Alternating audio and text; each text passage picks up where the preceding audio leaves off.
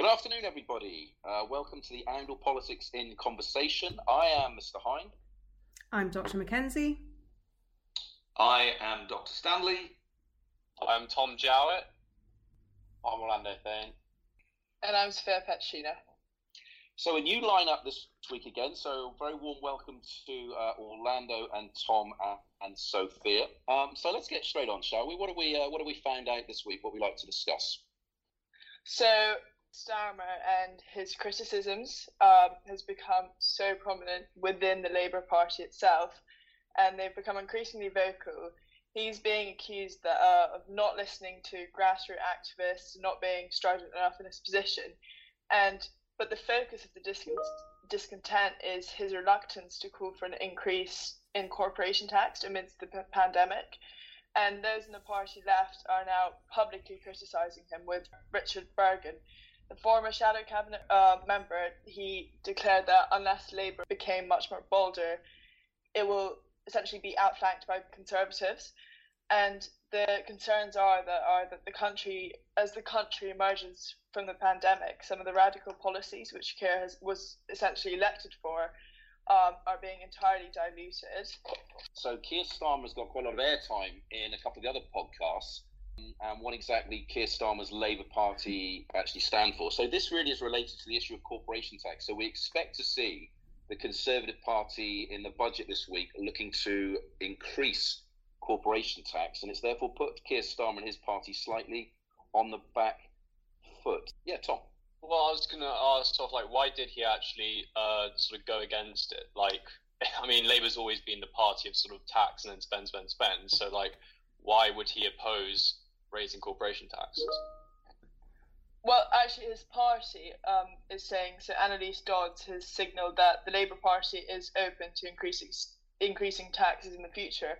But what happened is they've just been very, I don't want to be rude, but useless about the whole thing. It does seem very bizarre. I don't know what anyone else thinks, but it does seem very bizarre that sort of corporation tax under Thatcher was at 35%, and potentially we have the leader of the Labour Party pushing it for it to be remaining at 19%. What do you think, Dr. Mackenzie? Yeah, I was just going to say, I think this is a bit of a sort of distinction that Starmer is making between him and Corbyn, who came before, because let's not forget back in 2015 and 2019, I think, Labour supported the proposal to increase the UK's internationally sort of low corporation tax. And here we have the sort of reversal of policy, if you like. And I think the logic behind it is that in the context of the pandemic, having a corporation tax, particularly on smaller businesses, is going to be the last straw that kind of breaks the camel's back.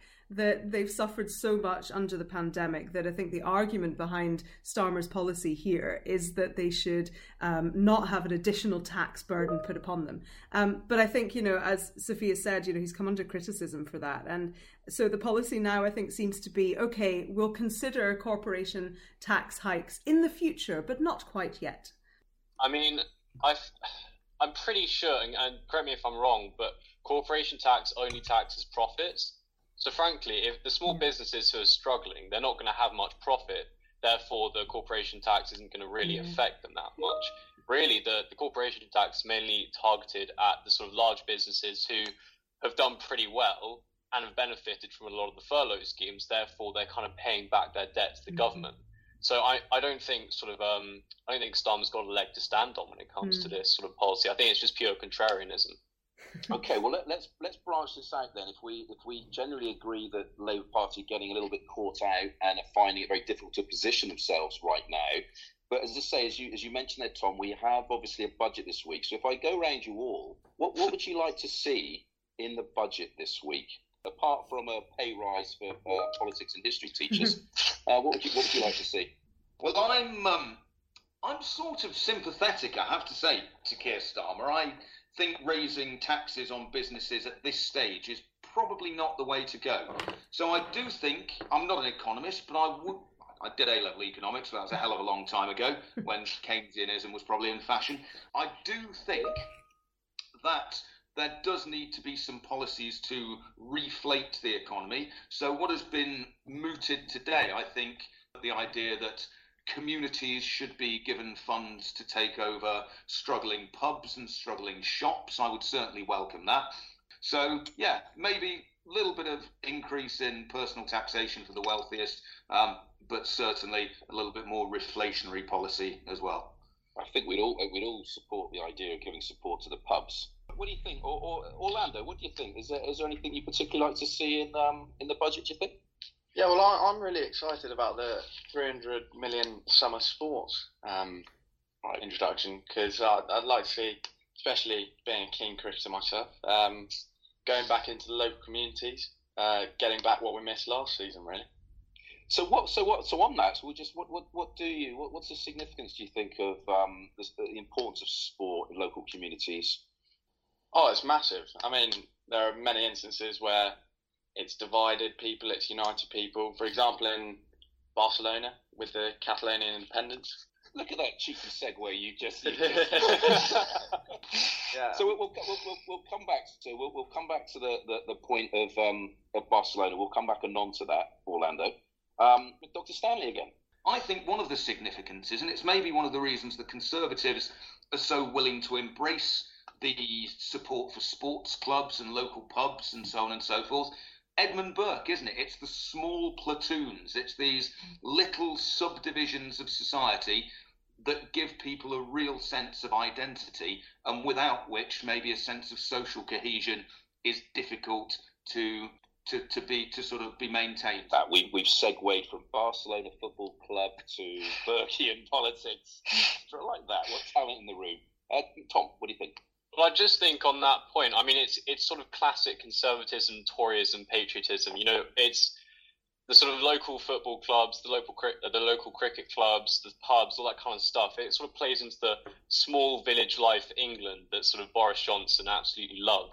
And in terms of the budget, I'm not sure how they're going to be able to raise taxes on the wealthiest top percent. I think Sunak's in a really tricky position here, because one of the main campaign promises was that you won't raise tax, and now they have to. So I feel like corporation tax is one of the only ways they can do it. If they were to implement a high tax on, the richest earners in the society, I think that would push them even more to reconsider their position in the English economy and push them out of the country even possibly.